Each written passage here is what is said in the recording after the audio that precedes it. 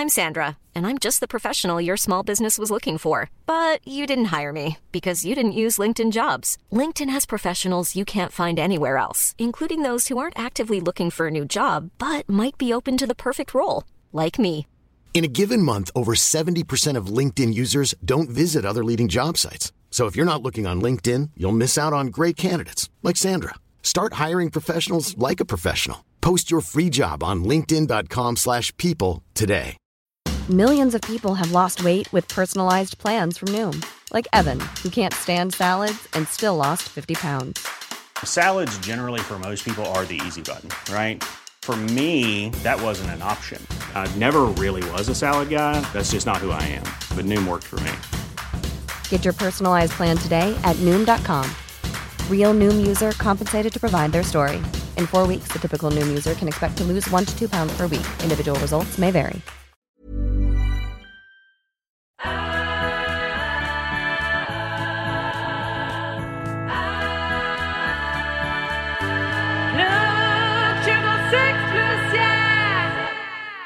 Hej och välkomna till Plugg 26 plus, din favoritstudentpodcast. Vi är tillbaka igen. Ja, och idag så har vi, Sara, det här har vi ändå pratat om länge. Det här har vi pratat om sedan vi började med den här podden. Det är 1,5 år sedan. Att vi vill att CSN ska komma hit och förklara grejen med studiestöd. Och nu är du här. Ja, äntligen. Ja. Välkommen. Ja, tack. Vi är så glada att du är här verkligen. Berätta, vem är du? Jag är Marie Holmberg, heter jag. Jobbar på CSN här i Stockholm. Om en vecka har jag faktiskt jobbat på CSN i 5 år. Grattis. Grattis. Ja, tack. Jubileum. Ja, precis. Och jag har jobbat främst med som studiestödsutredare då, på Studiemedel Sverige. Men sen 1 år tillbaka jobbar jag med bidragsbrott faktiskt. Oj. Ja. Det låter ju superspännande. Det gör det faktiskt. Jag bara, nu vill jag typ så här höra alla stories om så con artists som har men så spännande kanske det inte är egentligen. men det är det jag jobbar med nu i alla fall. Men vad innebär det i praktik? Liksom, hur ser en arbetsdag ut för dig? 70% är väl att vi som jobbar på bidragsbrott och skriver polisanmälningar då. Det är det vi gör mest. Och sen har vi lite andra arbetsuppgifter också då, men det är väl vår huvuduppgift. Men det är folk som inte betalar det handlar om då? Det handlar om sådana som inte, oftast är det att man kanske har läst någonting, kanske har gjort avbrott eller hoppat av och inte anmält till oss. Och då när vi upptäcker det så är vi skyldiga i grunden att anmäla alla för bidragsbrott. Okay. De största områden, eller största så är väl de som pluggar utomlands helt enkelt och inte åker dit och pluggar utan skickar in förfalskade intyg och så då. Det är väl de som kanske är största boarna. Men gör folk så? Alltså jag blir så här förvånad. Jag tänker liksom att när det är sådana saker att det handlar om folk som har så här, glömt att betala. Men folk liksom utnyttjar verkligen systemet då, eller? Jo, men de flesta skulle jag väl ändå säga försöker ju göra rätt. Men att ibland blir det lite tokigt. Men de som söker studiemedel till exempel för att studera utomlands och sen inte åker dit utan lämnar in förfalskade dokument. De gör ju det liksom med flit. Skulle jag ju tro då, för annars vet jag inte varför man skulle göra det. Så att, men jag skulle ändå vilja säga att gemene man vill ju göra rätt. Men att man kanske inte alltid lyckas, helt enkelt. Det leder faktiskt för mig till min första fråga som jag är jättenyfiken på. Det är så här, vad är det vanligaste misstaget som studenter gör?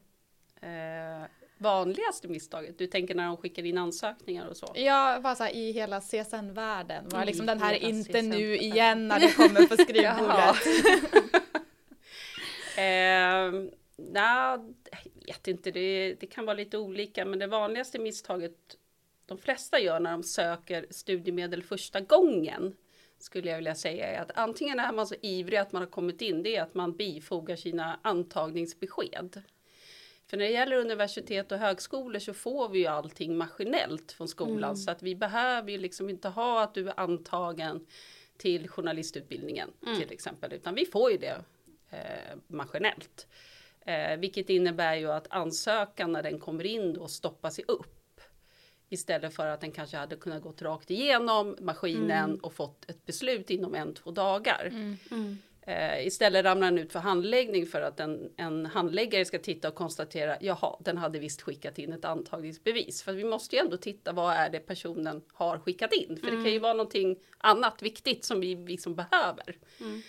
Så det skulle jag väl säga är de största misstagen. Att man kanske bifogar sånt som inte man behövs. inte behöver. Eller skriver någonting på övriga upplysningar som, det är inte jättevanligt, men man kanske skriver, jag behöver pengar snabbt, eller det är inte jättevanligt ska jag säga, men det kan ju vara, men jag ska läsa det här, eller men någon annan upplysning som egentligen inte har någon relevans för CSN, och det är ju inte alltid man vet det.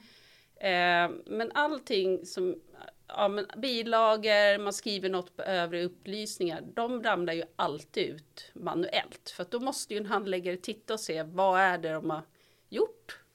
Är det något som är relevant för oss? Ja eller nej? Men det är nog det största misstaget skulle jag vilja säga. Rent ansökningsmässigt. Att man liksom... Att det liksom stoppar automatiken helt enkelt. Ja, precis. För jag kan ju ändå säga att när det gäller universitet och högskolor så är det ju ändå ungefär 70% av alla ansökningar som går igenom maskinellt. Och då får man ju oftast besluten inom 1-2 dagar.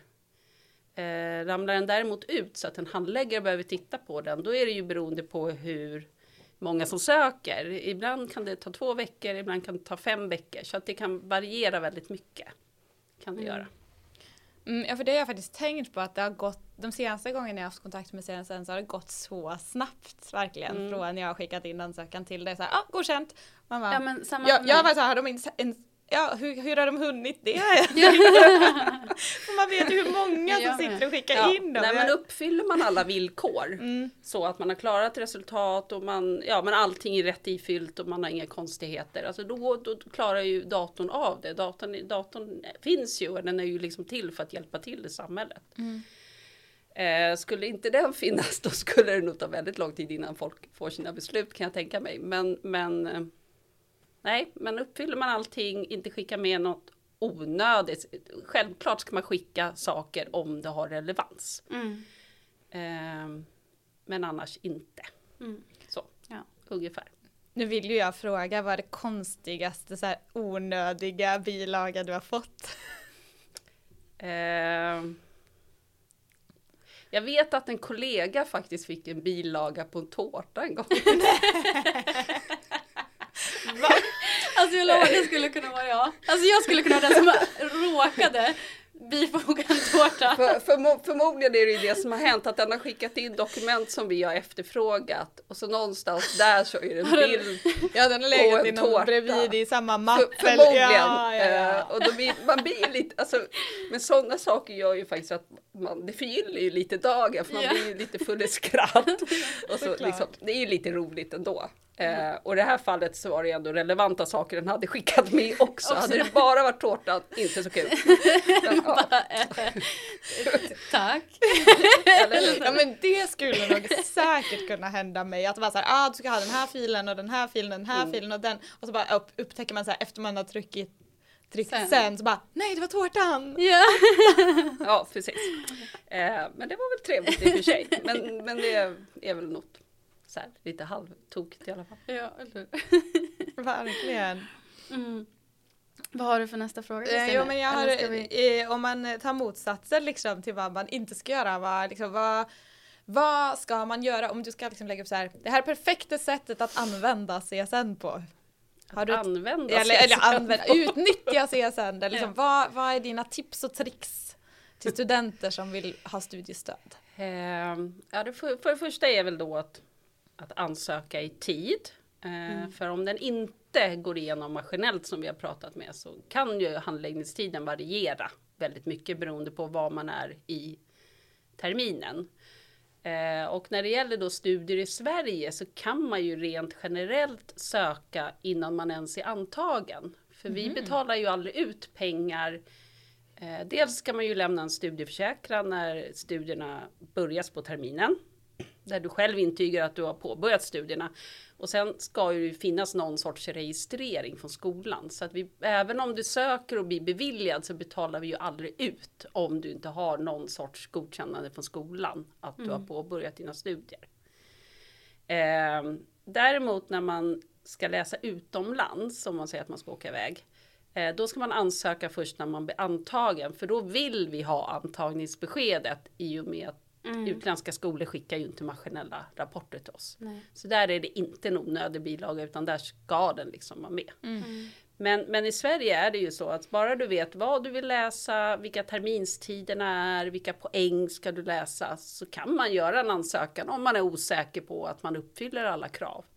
Och så. Vi säger att man har läst och kanske ska börja läsa efter 5 år igen eller något. Så kan man skicka in en ansökan för att se att man uppfyller det man behöver då. Så det är väl ett tips. Sen är det väl ett annat tips är väl att söka. Om man vet vad man ska läsa. Att man söker 2 terminer i taget. För man kan ju söka 1 år.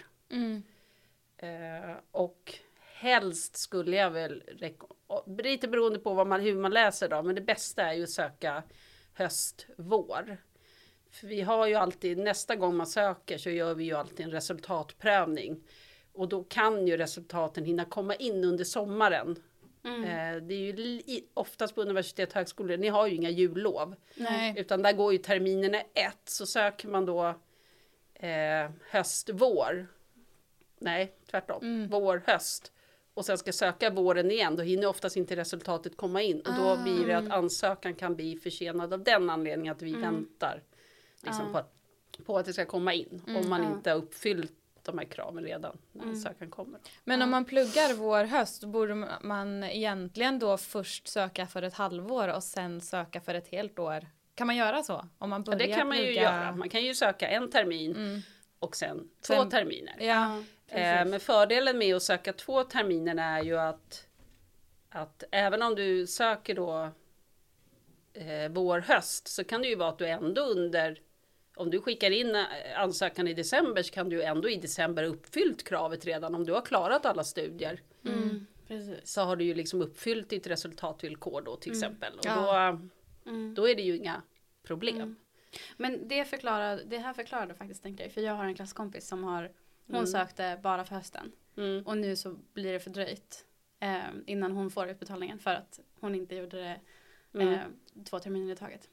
Precis. Och då, det kan ju vara så att lite beroende på hur man läser kurser då, men ibland kan det ju vara 2 lite längre kurser. Och det är klart, då kanske man behöver den här sista kursen också för att uppfylla beroende på vad man är bland terminerna. Resultatkravet då. Så att vet man vad man ska läsa, så är det bättre att söka för 2 terminer. Man kan ju alltid ändra på vägen. Så att även om jag söker 2 terminer så kan man ju ringa in och ta bort den andra terminen om det är så att man inte ska läsa den. Eller byter utbildning eller vad det nu är man gör. Så att har man möjlighet så är väl 2 terminer det bästa. Vad heter det? Vi har ju fått in några lyssnarfrågor också. Och en av dem, eller 2 av dem faktiskt, rör just studieförsäkring. Och då var den ena frågade varför man från vissa ställen måste göra en skriftlig studieförsäkran och varför man i vissa fall kan göra det online. Så vad beror det på?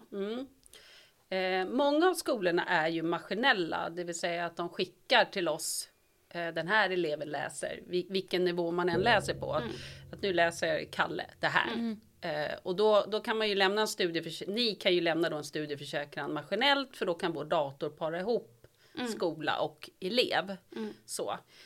Sen är vissa skolor fortfarande då som rapporterar manuellt till oss. Och då behöver vi en skriftlig studieförsäkran där både eleven och skolan skriver på att de här uppgifterna stämmer. Så att det kan ju vara en av anledningarna till att det kan vara olika.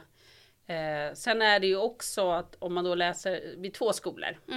För det var nästa fråga. Om man läser vid flera skolor och som är både yrkeshögskola och universitet. Varför? Och då är det ju för att vår maskin klarar av att känna av det. Därför vill vi ha ett skriftligt studieförsäkran helt enkelt. Så att man kan slå ihop båda? Ja. Liksom. Men nu kommer jag då med den där dumma frågan. Alltså jag har liksom aldrig fattat vad studieförsäkran är. Alltså vad är liksom funktionen med det? För att det känns som att det bara så här, jag studerar där, jag studerar. Eller så här, vad har den för funktion? Funktionen har att vi vill veta att du verkligen börjar dina studier. Man lämnar ju en vid varje termin eller varje studieperiod. Och det kan ju vara så att vi säger nu bara hypotetiskt då, att du lämnar den på hösten, du börjar studera, du hoppar av, säger vi, eller slutar, eller inte vet jag. Du anmäler inte det till CSN, skolan anmäler kanske inte det till oss, för det är inte säkert. Då skulle ju vi, om vi då inte ville ha en studieförsäkran där, att du påbörjar terminen i januari då, den andra. Då hade ju vi bara fortsatt betala utan att.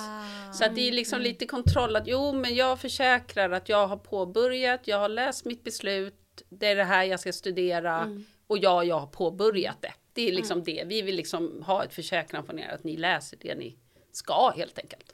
Men för den här terminen som precis började nu så fick jag lämna min studieförsäkran innan vi hade påbörjat terminen i skolan. En vecka innan kan man påbörja. Ja, man kan göra det en vecka. Och jag ska vara helt ärlig och säga att jag vet faktiskt inte varför.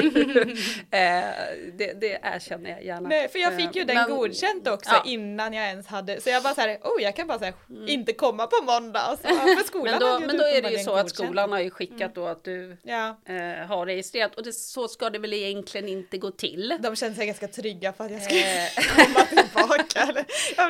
Men ibland kan det bli så att skolan skickar in för tidigt. För egentligen ska inte registreringarna komma förrän skolan att de vet att du har börjat. Men då kan det bli lite så. Men som sagt, jag vet faktiskt inte själv varför man kan. Men en vecka innan kan man lämna en studieförsäkran. Men samtidigt så är man ju, och det vill jag ändå betona då, att man är ju anmälningsskyldig. Så att även om du hade lämnat en studieförsäkran nu i måndags och inte påbörjat dina studier nästa måndag, så är du ändå skyldig att anmäla det till oss. Så att, och hade du inte påbörjat där och vi inte hade upptäckt det då lite längre bort och vi hade börjat göra återkrav och allt det här, då kan ju ärendet hamna hos mig då. På brottskontoret. Precis. Där vill man inte hamna. Och där vill vi inte ha er, om jag uttrycker mig så. Ju färre ärenden vi har, desto bättre är det ju faktiskt. Så att det är ju alltid upp till individen själv att ta ett ansvar. Så skulle jag vilja säga. Ja, det för mig också in på nästa lyssnarfråga som vi har fått. Och den handlar just om att hoppa av. Ja. Att om man har sökt CSN för vi säger att man har sökt för 2 terminer då, och inte börjar sin andra termin, eller snarare om man hoppar av i mitten på en termin. Eller i mitten på ett program. Blir man återbetalningsskyldig då? Eller hur ska man gå tillväga? Så fort man bestämmer sig för att nu vill inte jag läsa mer. Så. Då ska man ju då anmäla det till skolan, tänker mig. Men då är det ju viktigt att man har ju anmälningsskyldigheten som vi har pratat om. Och man har en vecka på sig. Så att från och med datumet du vet liksom att det här ska jag hoppa av. Så har man ju minst en vecka på sig. Så att bestämmer du dig på måndagen att nej, nu hoppar jag av. Ja, men då ska man meddela det till CSN. Och det kan man göra på olika sätt. Man kan ringa, man kan gå in på mina sidor på csn.se där man loggar in och anmäla avbrott. Så. Är det så att jag idag har bestämt mig, nej men jag har sökt CSN fram till juni men jag kommer att hoppa av efter halva för jag läser bara de 2 första kurserna eller vad det kan vara. Vet man det redan nu, då är det ju bättre att anmäla det så att vi inte hinner betala ut för mycket pengar. För vi betalar ju alltid förskott. Det är väl där lite kruxet är att vi betalar ju förskott så att ju fortare man anmäler en ändring desto bättre är det. Helt enkelt. Och man ska ju tänka på att skolan skickar ju inte alltid in ändringarna så snabbt. Att det är avbrott eller uppehåll utan man har liksom skyldigheten att göra det. Alltså vår skola, vi har folk kvar på vår klasslista som jag tror aldrig dök upp i skolan första dagen i ettan. Alltså så att om de står kvar Och sen så... Det är ju inte säkert att de blir registrerade kanske, för att jag kan inte hur de här klasslistorna ser ut då. Men man ska ändå, det är ju många som tänker, ja men nu har jag pratat med, ja, vem man nu pratar med på skolan, och så tänker man, nu sköter skolan det, men man ska inte lita på att alltid, för ibland kan det ju vara att de skickar in det ett par veckor senare, eller kanske inte alls, eller så skickar de in jättebra när de ska. Men ju fortare man gör en ändring, desto bättre helt enkelt. Ja. Och att det är viktigt att man tänker på det. Så. Ja, men och sen så tänker jag också så här, om man hoppar av och inte läser klart kurser som man har påbörjat. Vad händer då? Så länge skolan har sagt att man är där, alltså att man liksom har gått och gjort det man ska, om man säger. Och så hoppar du av efter halva terminen. Du behöver ju aldrig betala tillbaka det du har läst, om man säger då. För du har ju ändå gått i skolan fram till 7 december, säger vi. Och då har man ju rätt att ha studiemedel. Sen kan det ju vara att om vi har hunnit betala i förskott, att man eventuellt då kan få betala tillbaka det som man eventuellt inte har rätt till. Om det är 2-3 veckor man kanske har fått för mycket. Det kanske vi kan kräva tillbaka då. Det som däremot kan bli ett problem om man hoppar av mitt i, det är väl om man ansöker igen och man inte uppfyller de här resultatkraven som vi pratar om. Eftersom vi alltid vill att på högskola och universitet så ska man ju ha uppfyllt ett visst krav varje gång man gör en ny ansökan för att ha rätt till studiemedel. Och då kan det ju vara ibland att man kanske inte, ska vi tänka, de första 40 veckorna är ju kravet 62,5%. Och resterande veckor är ju resultatkraven 75%. Så att det kan ju vara då att 75% godkänt. Godkända resultat. Okay.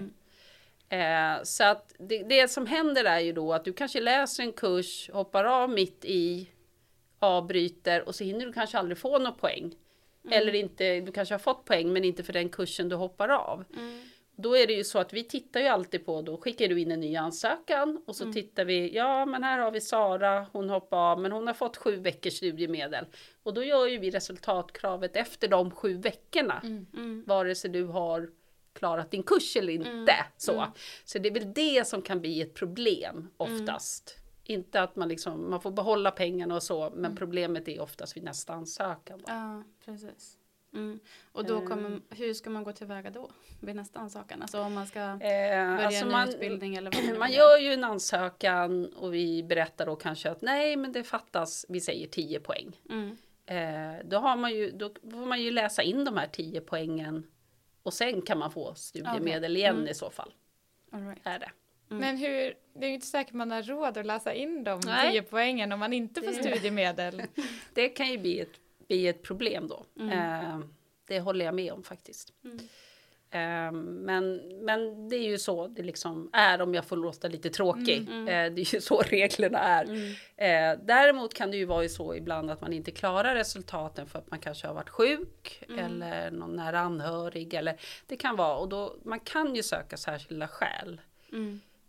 Men då ska det liksom vara något väldigt så att man har varit väldigt sjuk eller alltså sådana specifika skäl. Det är inte jag hoppade av och klarade inte kursen. Det är inte ett sånt skäl då. Men ibland kan det ju faktiskt vara så att man blir sjuk eller någon nära anhörig blir sjuk eller någonting. Och då har man möjlighet att söka det. Och då får man ju pröva från fall till fall om man har rätt att få studiemedel eller inte. Ja. Är det. Ja, för jag är ju norsk medborgare. Så för mig är det alltid lite kul att söka CSN. Jag måste fylla i väldigt många extra papper. Ja. Och då måste jag liksom fylla i så här, men hur länge har du varit i Sverige? Varför flyttade du till Sverige? Bor du eller är gift med en svensk person? Alltså det är väldigt mycket så här privat information om mitt skäl att vara i Sverige som jag måste uppge. Och det måste jag uppge för varje år en gång till. Så det är liksom så här. Och då blir jag lite så men det har ju inte, jag skulle kunna ha gjort slut med min kille liksom, men ska det påverka min möjlighet att få CSN? Eller, men de andra sakerna när jag flyttade till Sverige, varför det har ju inte förändrats, varför måste jag liksom hela tiden ta upp det här? Har vi ju en speciell avdelning som jobbar med den här delen, rätten till svensk studiestöd. Och jag är inte så insatt i de frågorna, men jag tror, om jag inte säger helt galet, att de kan göra beslut på 1 år i taget. Det kan vara så att i vissa fall att de kan göra längre. Jag vågar inte svara på det, känner jag. Men anledningen är ju att alla som inte är svenska medborgare eller har permanent uppehållstillstånd eller så. Där måste ju vi kolla om man har rätt till svensk studiestöd. För då ska man anses vara någon motsvarande då svensk medborgare. Och då måste de beställa alla de här frågorna. För det har väl med olika EU-rätten och det finns ju massa olika regler. Och det är klart, jag kan ju förstå att inte ni tycker att de har med att göra.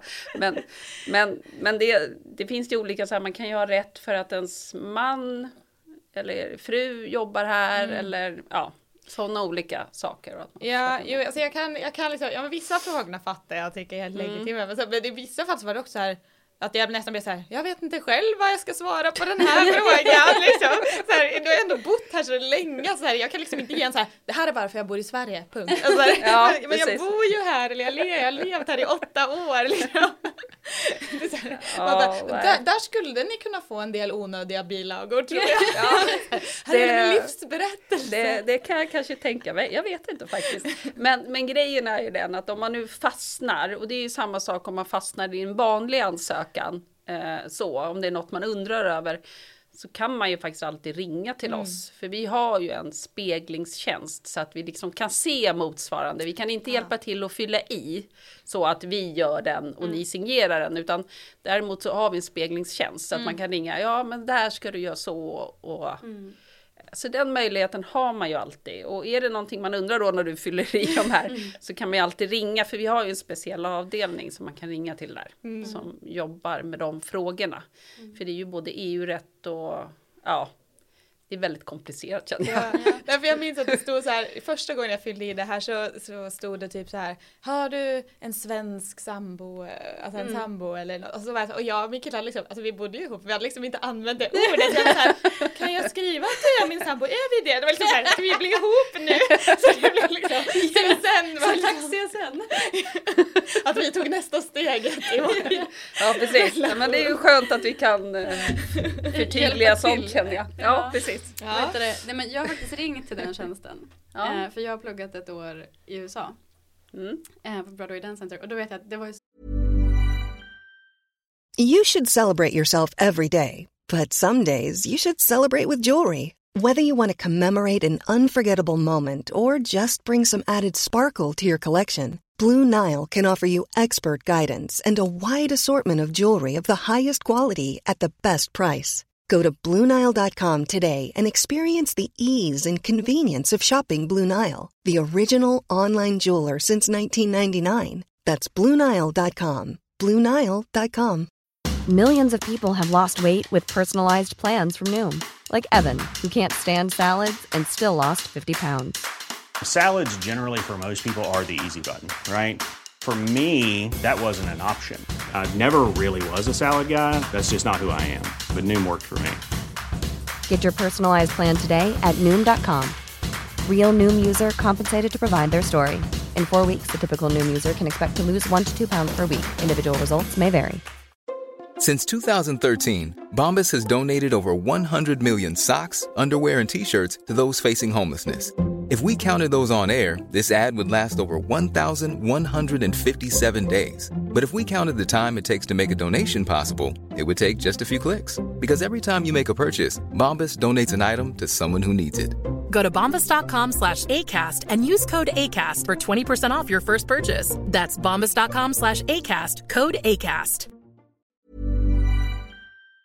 Så jäkla mycket papper som skulle in, både till den skolan för att komma dit och så här antagningen där, och sen så skulle det vara, alltså för att jag skulle få visat till att åka till USA,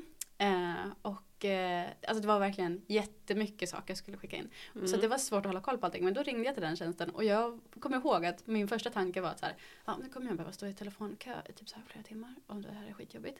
Och sen så gick det jättefort. Och jag bara var typ så här förvånad när de svarade. Och jag bara, hej, vad skulle jag säga nu? Jo, det här. Men jag har inte övat. Jag har inte hunnit tänka än. Typ. Men så det var faktiskt en väldigt bra tjänst, måste jag säga. Ja, men jag fick mycket hjälp. Det är kul att höra. För i vissa perioder kan vi ju ha väldigt långa telefontider. För att det är ju många som vill nå oss. Och ibland är de kortare. Så. Men vi försöker ju liksom svara så fort som möjligt. Och vi försöker ju hjälpa alla så mycket det går. För vi vill ju ändå att studierna ska bli möjliga. Det är ju därför vi liksom jobbar där vi är så. Och vi vill ju liksom hjälpa till så mycket vi kan. Så att det ska bli bra. För det vet man ju själv om man ska göra någonting. Att man vill inte ha brev från olika myndigheter. Och man vill inte veta det. Och man vill liksom bara att det ska flyta på så gott det går. Och vi som arbetar på CSN, det är ju väldigt sällan vi ser de här som bara flyter rakt igenom. För de går ju på den här maskinella vägen. De har klarat sina resultat, de har fyllt i ansökningarna rätt.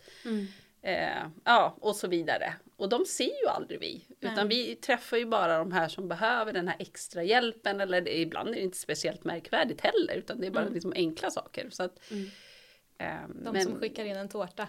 Ja, precis. Tyvärr var den ju inte i 3D då. men alltså, vi vill ju ändå hjälpa till. Det är ju därför vi liksom sitter där vi gör. Så.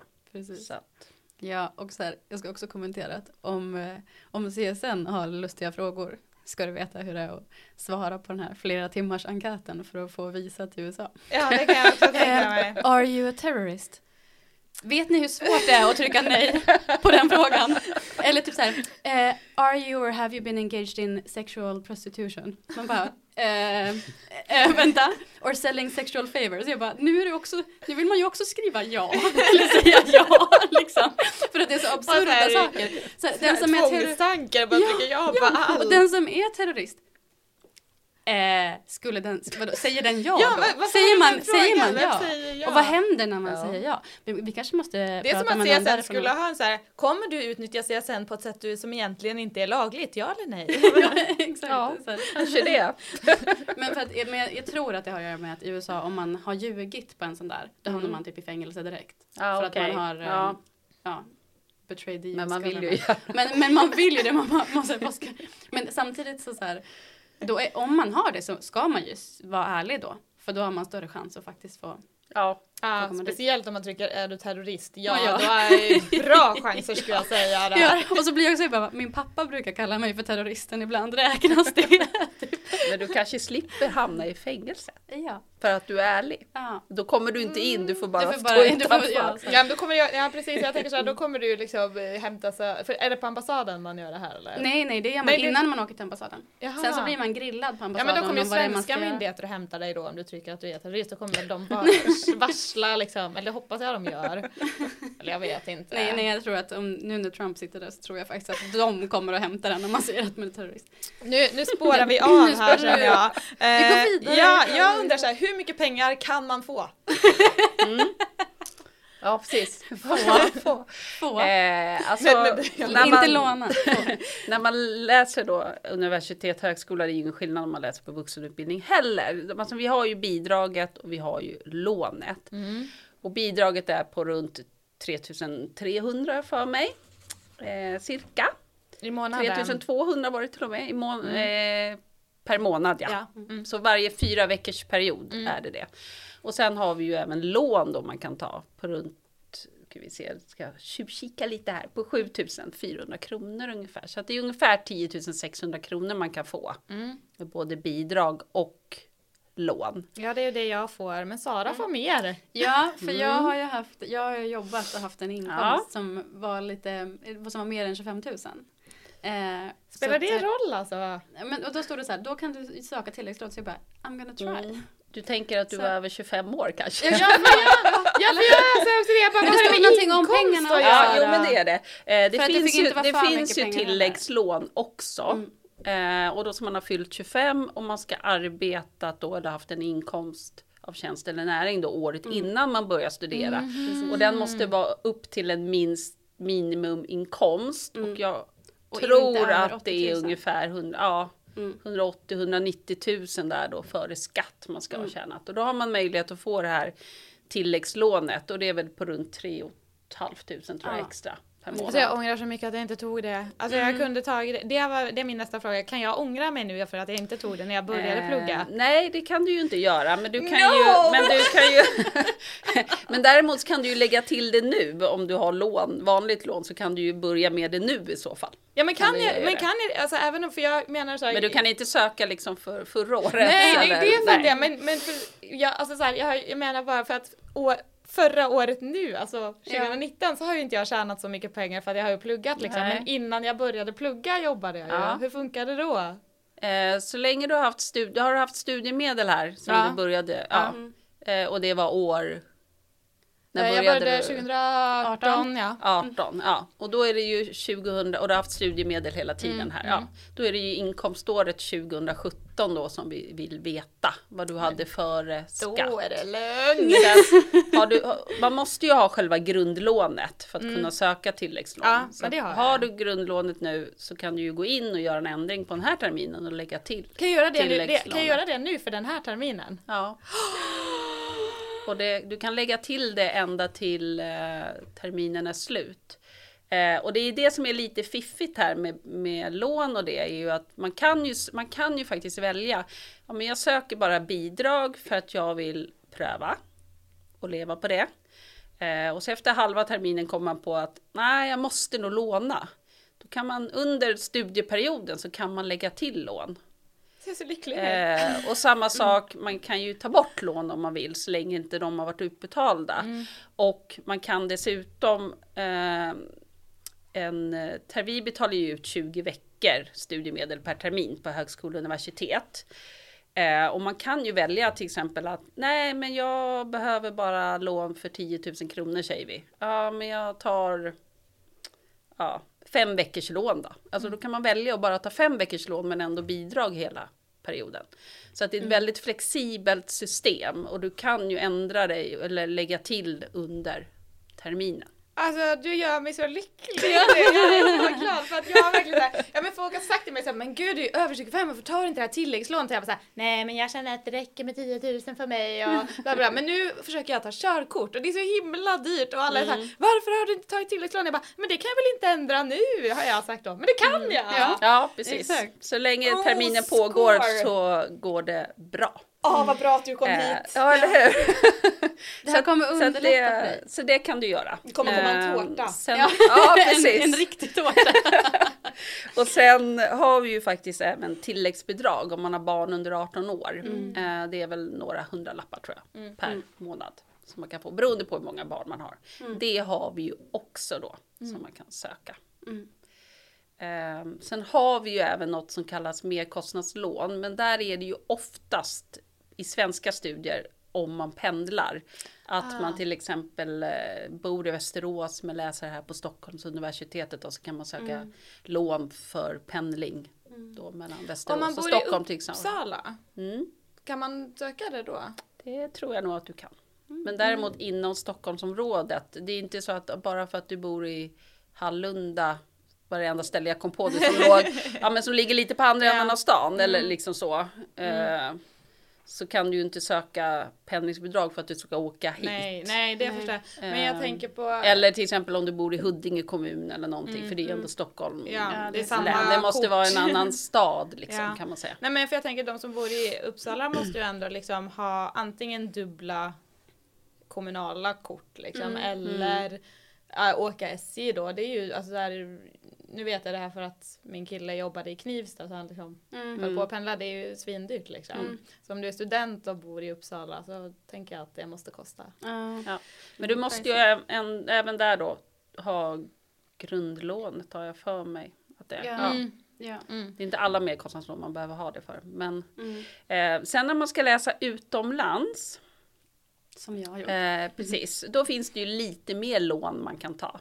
Dels finns det ju ett lån för att man läser utomlands för att man tänker att man har mer kostnader. Det är väl ungefär 500 kronor i veckan när jag för mig. Någonting. Sen finns det även för undervisningsavgift, resa, tur och retur. Om man behöver försäkring. Är det ett land där man måste vaccinera sig så kan man nog låna för det också. Så att där finns ju mer lån om man säger då. Jag tror att jag lånade för allt utom vaccin typ. Med det. Och alltså, det måste jag säga, för att det var någon rekommenderad försäkring som jag tog då. Och den var också jättebra. För jag var ju tvungen att åka till sjukhuset då och fick hjälp. Så att det var jättebra. Så att där finns det ju mer lån då än vad det gör på Sveriges sidan då. Men då kan det ju vara så att man har mer kostnader också. Helt enkelt. Men hur är det här? För att jag minns att när jag pluggade i Norge, då var det liksom så att, ja men då får du, då är det också skillnad på liksom vad som är lån och vad som är bidrag, men så är det en viss del av lån, alltså när du får pengarna på kontot, då är allt lån, men sen när du genomför och blir godkänd, då blir liksom en viss procent gjort om till bidrag, så du behöver inte betala tillbaka det. Ja, okay. Men det är inte det systemet som är här. Nej, här är bidrag. Bidrag är bidrag. Och lån är lån. Ja. För det minns jag liksom att det var en så här press i Norge, att det var så här, ja, men om du inte får godkänt så får du större skulder helt enkelt än om du har fått en godkänd utbildning. Men då behöver man inte oroa sig för det. Det behöver man inte oroa sig för. Utan här är bidrag och lån är lån. Den enda gången man ska oroa sig är om man till exempel gör avbrott eller någonting annat sånt. Som gör att man kanske har fått för mycket utbetalt i och med att vi betalar i förskott och sådär. Man behöver inte ens oroa sig för det är inga jättepengar kanske. Men det är väl då det liksom kan hända att man får betala tillbaka bidraget då. Och det är också någonting jag undrar om lånet. Alltså om man dör, vad händer med ens lån då? Nu jobbar jag ju inte med återbetalning, men när man dör så skulle jag nog vilja säga att det avskrivs. Ja.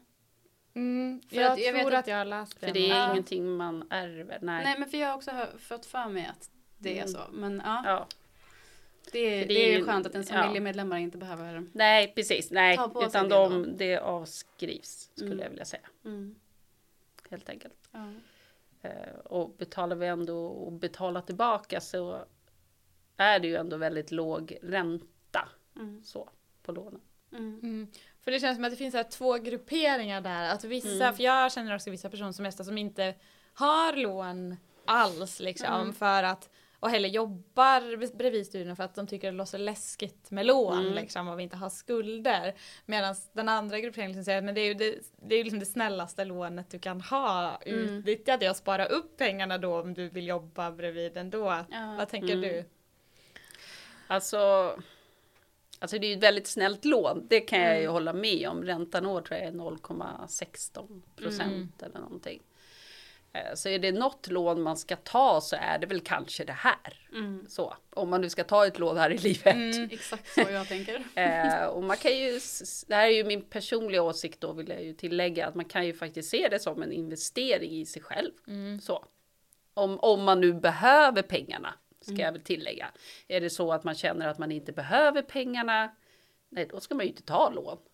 Helt enkelt, för då är det ju onödigt. Men om man nu ska ta ett lån och man behöver ta ett lån, ja då är det väl det här man ska ta, tycker jag. Så. Men finns det inte någonting med att du får inte jobba, alltså det finns en gräns för hur mycket du kan tjäna samtidigt som du tar CSN? Vi har ju någonting som kallas fribelopp. Så. Och när man får beslutet, om man nu tänker jobba, när man får beslutet så läs det. Helt enkelt. För där står det exakt hur mycket just ditt fribelopp är. För allting handlar om hur mycket eller hur många veckors studiemedel man tar ut per halvår. För vi tittar ju kalenderhalvår på inkomsterna. Och där står det ju då att men du får tjäna så här mycket. Och allting är ju då före skatt. Helt enkelt. Och oftast brukar det ligga på runt 85-90 000 där per halvår då före skatt. Så att man har ju goda möjligheter att jobba. Det har man ju. Jag är inte i närhet. Men alltså med min utbildning, jag skulle inte ens, alltså den här podden, det är så mycket utanför skolan som jag har tid med. För att den är så tidskrävande. Liksom. Så att jag skulle aldrig klara av att jobba. Nej, men vår skola är också liksom, vi är i skolan i princip 9-4-5, ibland längre varje dag. Liksom. Men jag har ju folk i min klass som liksom, och sen jobbar de lördag, söndag hela terminen. Ja, det är så här supermänniskor som jag inte men jag tänker att även om du gör det, om du har liksom ett vanligt extra knäck som student så har du svårt att komma upp i de summorna på ett halvår. Det är ju ändå, man får ju ändå tjäna väldigt mycket per halvår. Och det tycker jag väl ändå är bra, för då har man ju ändå möjlighet att liksom, har man ju olika alternativ. Så, som du säger, vissa är supermänniskor och älskar att jobba jättemycket och inte har någon fritid kanske, vad vet jag. Men alla är vi olika. Och, så att, men jag tycker det är bra att de har höjt det. För när jag själv studerade, då tror jag, om jag inte minns helt fel nu, så var det typ 23 000 eller något sådär. Eller om det var 23 på våren då kanske, och 30 på hösten eller tvärtom. Alltså det var ju ett bra sommarjobb, så är du ju uppe i dem. Ja, precis. Så att då tror jag att det var värre då tror jag det var mer vanligt att folk lyckades komma över, och det blev kanske lite tokigt då. Men så att jag tycker det är bra att de höjer så att folk får möjlighet. Något annat man kan säga om fribelopp, om vi ändå ska prata om det som ibland kan ställa till det för folk, det är inte jättevanligt, men när det väl händer så blir det tokigt. Det är om man till exempel säljer en lägenhet med vinst, vilket de flesta gör. Hoppas man i alla fall. Det kan även vara att man kanske säljer, vad vet jag, fonder, aktier, vad som helst. Och får en kapitalvinst. Då ska den ingå i den här inkomsten.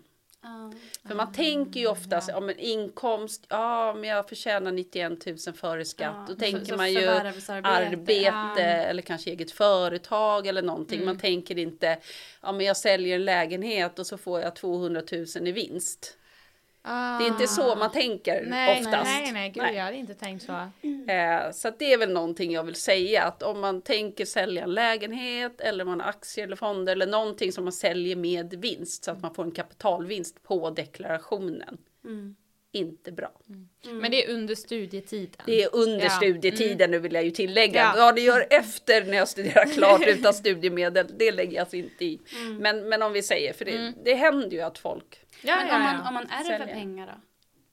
Det är ingen fara.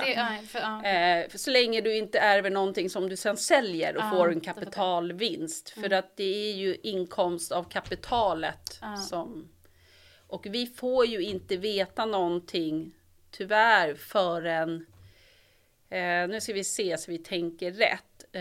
De kontrollerna vi kommer göra nu på inkomst under studietid, det är ju de uppgifterna får ju vi vid det här årsskiftet då, 19 här, 20. Det är ju det man har tjänat in 2018. Så att det kommer ju som en glad överraskning nu när CSN skickar hem ett brev. Hej, du har haft så här mycket inkomst. Och då kan det ibland vara att man har sålt en lägenhet till exempel. Då är det bättre att hyra ut den lägenheten tills att man har gått klart. Ja, precis. Jag var bara såhär, no to self, inte sälja lägenheten. Sälja lägenheten får ni gärna göra, men ni ska tänka på att det kan påverka ert studiemedel. Sälj lägenheten, men gå med förlust. så att det är väl det man ska tänka på. För det är inte så jättekul när vårt brev kommer hem 1,5 år senare och liksom, hej, du har haft en kapitalinkomst, du får betala tillbaka både bidrag och lån, och det kan ju ibland vara 40-50 000 om man har tagit hela terminer, har man dessutom då tagit tilläggslån.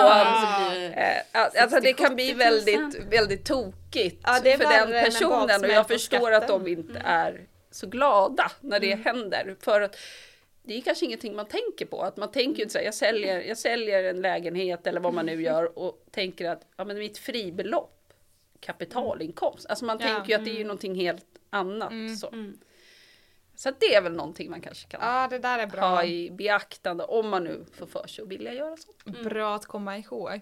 Nu sa du att du inte jobbade med återbetalning, men jag har en fråga, för att visst är det så här att om man är för sen med att betala en faktura så får man ett gebyr på 500 kronor. Jag tror det är 450 faktiskt. Ja, men close enough. Är inte det mycket? Eller är det jag som är... Det beror på vad du jämför med, tänkte jag säga. Jämför du med ej betala tullavgiften här på vägarna, så tror jag det är lika mycket faktiskt. Men det är ju faktiskt någonting som riksdagen och de bestämt helt enkelt. Så den var väl på politiken. Nej det ska jag inte göra. Men det är ju liksom de som bestämmer. Det är ju ingenting som CSN hittar på att nu vill vi betala så. Jag förstår att det svider, för det hade jag också tyckt om jag hade fått det. Det man kan göra är ju kanske ha autogiro så att man vet att det liksom blir betalt och förhoppningsvis att man har pengar på kontot och så. Eller kanske e-faktura, då får man i alla fall in den, så har man ju möjlighet att komma ihåg och lägga in den då. Själv hade jag ju på papper så här en gång i kvartalet, men det tyckte jag var bra när internetbanken kom, för då kunde man lägga in alla hela året och så visste man liksom att det blev betalt. Så att det är väl någonting sånt man kanske ska göra, för att det är inte så kul, och tyvärr så händer det ju ibland att folk glömmer bort att betala påminnelsen, och då blir det 450 kronor till. Och så, ni förstår. Så att kom ihåg att betala helt enkelt. Tid. Kom ihåg att betala tid. Vi ska börja runda av. Är det någonting som du känner så här att det här har vi glömt att prata om? Ja, det var faktiskt någonting jag har funderat på. Och det är... Vi pratade ju om registreringar förut. Och vi pratade om ansökningar och det. Och någonting som folk faktiskt gör fel på rätt ofta är att man ansöker studiemedel för studier som man inte kan få CSN för. Och det kan vara för att man oftast är det ju kanske när man har läst ett år och man kanske gör omtentor till exempel, och man tycker att man läser den kursen för att man pluggar ju till den. Då kan man ju inte få studiemedel för det. Det kan ju vara så att man läser en kurs, vi säger en 7,5 poängs kurs, men du redan har klarat 3 poäng av den kursen. Och man bara ska läsa då 4,5 poäng. Blev det rätt nu i matematiken, där kände jag. Då är det ju bara de här 4,5 poängen man kan få studiemedel för. Inte för de 3 du redan har klarat. Så att det man ska göra när man ansöker, man tänker, men jag läser 30 poäng. Men är det verkligen 30 poäng jag läser för? Det kanske är det man ska fundera på. Kommer jag vara registrerad på alla poäng? Är det några poäng jag har klarat och få tillgodoräkna mig? Ska jag bara läsa till en tenta? Är det självstudier? Ja, men man får liksom rannsaka sig själv lite och så. Många ska ju läsa 30 poäng och har ju rätt i det. Men vi ser ju de här då som inte har rätt i det. Så att det är väl det jag kanske vill sprida. Att tänk till ett varv när man gör ansökan. Hur många poäng ska jag verkligen läsa? Liksom, registrerad, alltså kursregistreringar på. Liksom, så. Det var en bra... Tänk till. Ja, precis. Det var en bra. Och nu ska ni få tänka till. Nu ska vi få tänka till. Vi har bytt ut våran Fuck, Marry, Kill mot ett quiz jag idag. Har nämligen så väldigt lämpligt så dök det upp i mitt Instagramflöde i morse att CSN har ett quiz du kan ta som ligger ute. Hur mycket kan du?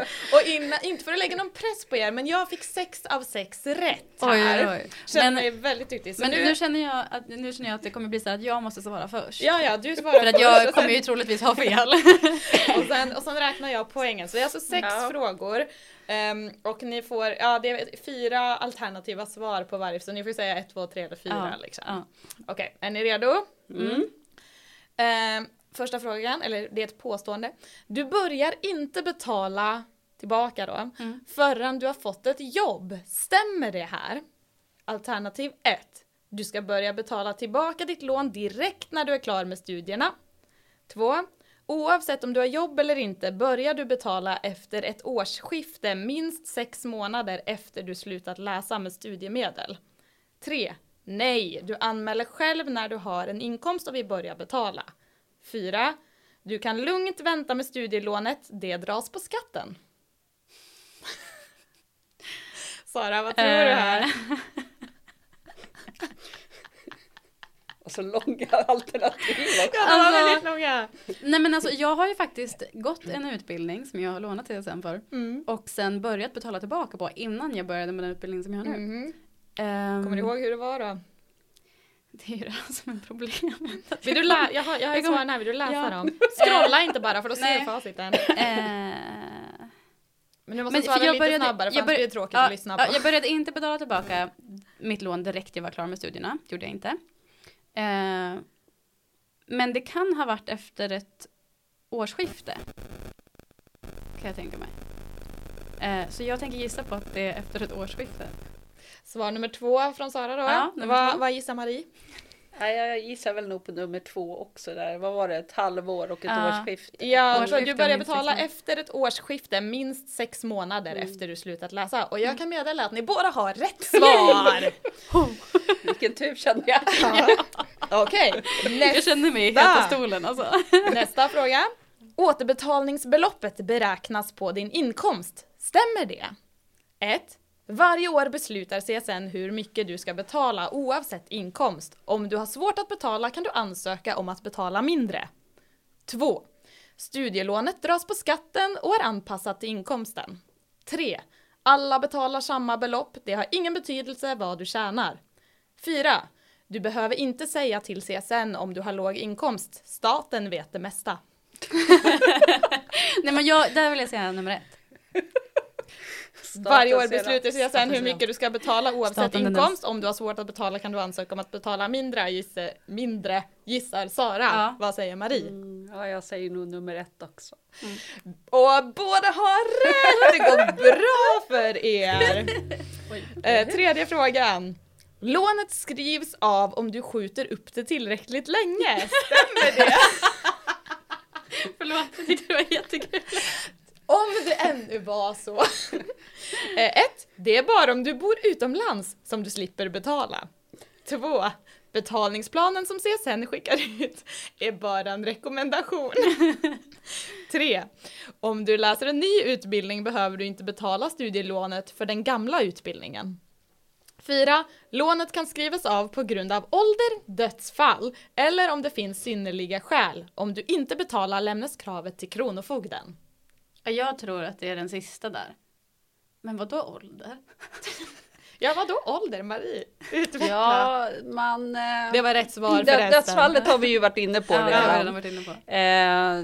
Man har ju till en viss ålder man ska betala tillbaka till. Nu kan jag inte exakt åldern, men vid en viss ålder så skrivs det av. Men är det typ så här när man går i pension? Eller är det... Alltså det här annuitetslånet som är nu, då liksom är ju planen att man ska ha betalt tillbaka typ vid 60-65 där. Ja, okay. Det är ju liksom planen. Så, men de gamla lånen vet jag inte riktigt. Men jag tror att det är upp till pensionen där någonstans och sen skrivs det av. Men jag kan inte riktigt avskrivningsreglerna för det nya känner jag. Men vi vill inte uppmana folk med att vänta betala på lånet till pensionsåldern. Verkligen inte. Utan man ska, alltså annuitetslånet är ju till för att man ska ha betalt tillbaks det. Typ så att man inte ska sitta med det vid pensionen. Men sen kan det ju av olika anledningar göra att det kanske blir förskjutet då. Så det svarar ju mina kollegor på återbetalningen bättre på känner jag. Ja. Så ring dem om du är 65 och fortfarande inte har betalat tillbaka. Ja, eller om man nu har frågor, allting står ju på vår hemsida också. Så att där hittar man ju väldigt mycket information om man vill veta om avskrivningar och dödsfall och åldrar. Och, Ja, ni hade rätt svar. Du fick tyvärr aldrig svara på det här. Nej, men det kändes som du hade koll. Ja, det var det jag tänkte gissa på faktiskt. Du behöver inte betala om du flyttar utomlands. Stämmer det här? Svaret. Du börjar betala ditt lån tidigast 6 månader efter att du hade studiemedel. Det måste du göra oavsett var i världen du bor. 2. Alla som bor utomlands slipper betala eftersom det är så krångligt med banköverföringar. 3. Det är bara låntagare i vissa länder som behöver betala. 4. När du lämnar Sverige pausar studielånet och när du återvänder drar betalningen igång igen. Ja, men alltså 1. Och Marie? Vad var 1 igen? 1 är du börjar betala ditt lån tidigast 6 månader efter att du har haft studiemedel. Det måste du göra oavsett var i världen du bor. Det låter rimligt, tycker jag. Det är korrekt igen! Det går så bra nu. Näst sista fråga. Du behöver inte betala av på lånet när du är föräldraledig. Stämmer det här? 1. Du ska betala tillbaka även om du har föräldraledigt. Har du svårt att betala kan du ansöka om att betala mindre. 2. Att slippa betala till CSN när du är föräldraledig är en förmån i socialförsäkringen. 3. Det är bara familjer med över 5 barn som slipper betala. 4. Du behöver inte betala eftersom Försäkringskassan redan har dragit av det du ska betala på studielånet från föräldrapenningen. Jag tror att det är ettan där också. Marie? Nu kommer jag inte ihåg alla alternativ, de är så långa. Men man ska betala i alla fall. Så mycket kan vi säga. Det stämmer. Du ska betala tillbaka även om du är föräldraledig. Men man kan ansöka om att betala mindre. Ja, det är bra för singelmoder. Se den här quizen, man lär sig. Det landar. Sista frågan. Kan ni få 100%? Som jag fick. Ja. Du var en förebild. Du kan inte betala av lånet snabbare. Stämmer det? 1. Du kan bara betala extra en gång per år innan du fått ditt årsbesked. 2. Om du vill slutbetala måste du anmäla det året innan du vill betala om du vill slutbetala måste du anmäla det året innan du vill betala hela skulden. 3. CSN är en statlig myndighet. Vi har våra regler och du måste följa CSN betalningsplan utan avvikelse. 4. Du kan när som helst betala mer på lånet. Vill du betala hela lånet kontaktar du CSN för att få rätt belopp. Ja, jag tror att det är det sista. Att man kan betala mer om man vill. Vad säger Marie? Jag säger så här, vi är ju en statlig myndighet då. Men vi vill ju gärna, vill folk betala så självklart får de göra det, känner jag. Och det stämmer, 100%! Så himla bra! Fan vad skönt. Ja, vilken tur kände jag. Jag blev lite nervös. Ja, väldigt bra. Det var ett bra quiz. Jag tycker ändå det är ett ganska underhållande quiz. De har ju faktiskt en poäng. Jag tänkte vi pratade lite om det här med nedsättning återkom ju ett par gånger hörde jag. Att de har ju ändå en poäng. Alltså är det så att man inte kan betala, för det kan ju hända av olika anledningar. Alltså ring CSN. Ring hellre en gång för mycket och fråga än att inte låtsas om någonting. Vad var det? Jag skjuter upp det så det är ingen som ser det ungefär.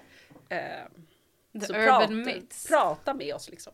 Så. Ja. Alltså vi har fått så mycket bra tips idag. Ja. Tack för att du kom hit. Alltså nu vet ni vad som gäller. Är det någonting med CSN? Tänk till, ring och prata med CSN. Ja. Eller skicka en tårta. Eller skicka en tårta. Det går bra att mejla också. Men tack för att jag fick komma. Tack för att du kom. Det var roligt. Ja. Och nästa... Det blir väldigt roligt. Nästa vecka blir bra. Nästa vecka 2. Ja, vi hörs. Vilar er. Hej då. Hej. Du har lyssnat på Plugg 26+, en podcast i samarbete med #studietid. I studion sitter Kristine Fullman och Sara Mörk. Vår fantastiska jingle är skriven av Sara Phyllis Brannes. Och följ oss gärna på Instagram. Har du frågor eller tips så kan du mejla till plugg26plus@studietid.se. Mom deserves the best, and there's no better place to shop for Mother's Day than Whole Foods Market. They're your destination for unbeatable savings, from premium gifts to show-stopping flowers and irresistible desserts. Start by saving 33% with Prime on all body care and candles. Then get a 15-stem bunch of tulips for just $9.99 each with Prime. Round out Mom's menu with festive rosé, irresistible berry chantilly cake, and more special treats. Come celebrate Mother's Day at Whole Foods Market. Hey, it's Paige DeSorbo from Giggly Squad. High quality fashion without the price tag. Say hello to Quince. I'm snagging high-end essentials like cozy cashmere sweaters, sleek leather jackets, fine jewelry, and so much more. With Quince being 50 to 80% less than similar brands. And they partner with factories that prioritize safe, ethical, and responsible manufacturing. I love that. Luxury quality within reach. Go to quince.com/style to get free shipping and 365-day returns on your next order. Quince.com/style.